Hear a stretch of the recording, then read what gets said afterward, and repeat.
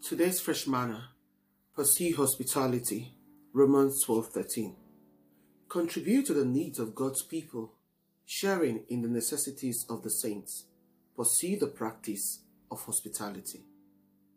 December is usually the busiest period of the year, the likely time we may allow or invite and be hospitable to others. But what about the rest of the year?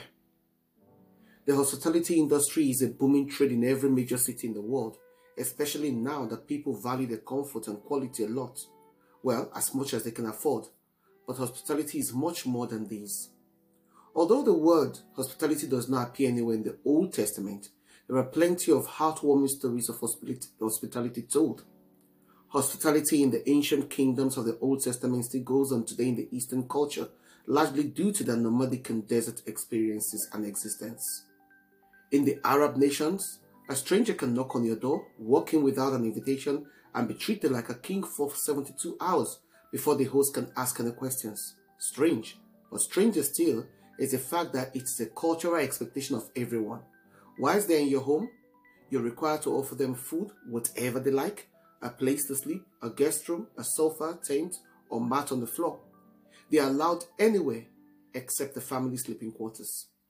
We see this pattern with Abraham in Genesis 18:2, Lot in Genesis 19:2, Abraham's servant in Genesis 24:22, Jacob, and with many others. We must show hospitality to anyone wherever possible, as Christ expects us to in Matthew 25:35-36 and Matthew 10:42. Even recommends a cup of cold water for refreshment. Pursuing hospitality is a necessary Christian virtue. This exhortation might have originally been for the apostles, who were all itinerant ministers or Christians fleeing from persecution, but it's for every one of us. This virtue is highly expected of Christians, especially ministers, who have the means of relieving brethren in distress or of helping the poor wherever he may find them. Hospitality is a duty of all believers and one of the characteristics of a godly fast according to Isaiah 58:7. Jehovah's Witnesses' strong community spirit reinforces the instruction to pursue hospitality. When they arrive at a new destination, the first thing they do is to find brethren that will host them until they move on. Perfect strangers taking perfect strangers in and offering all the comforts of home because of their shared religious beliefs. David made Saul's grandson a permanent guest at the royal table because of his friendship with Jonathan in 2 Samuel 9:7. Jesus practiced what he preached in Mark 6:30. He preached hospitality by feeding multitude and his disciples in John 21:9-14.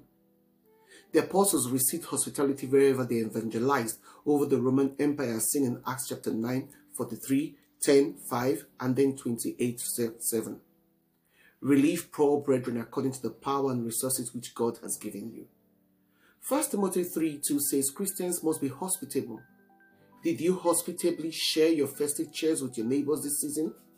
We must be willing to love strangers, be ready to receive them and share with them with the needy, as seen in Acts 2:42. Open our doors and hearts to strangers for the opportunity of hosting angels. Do not forget or be unaware of your duty of love, compassion, and hospitality according to Hebrews 13:2. Everything God gives us is for the good and use of humanity, not to be squandered on selfish motivation. Pursue hospitality, you might end up hosting an angel. Shalom.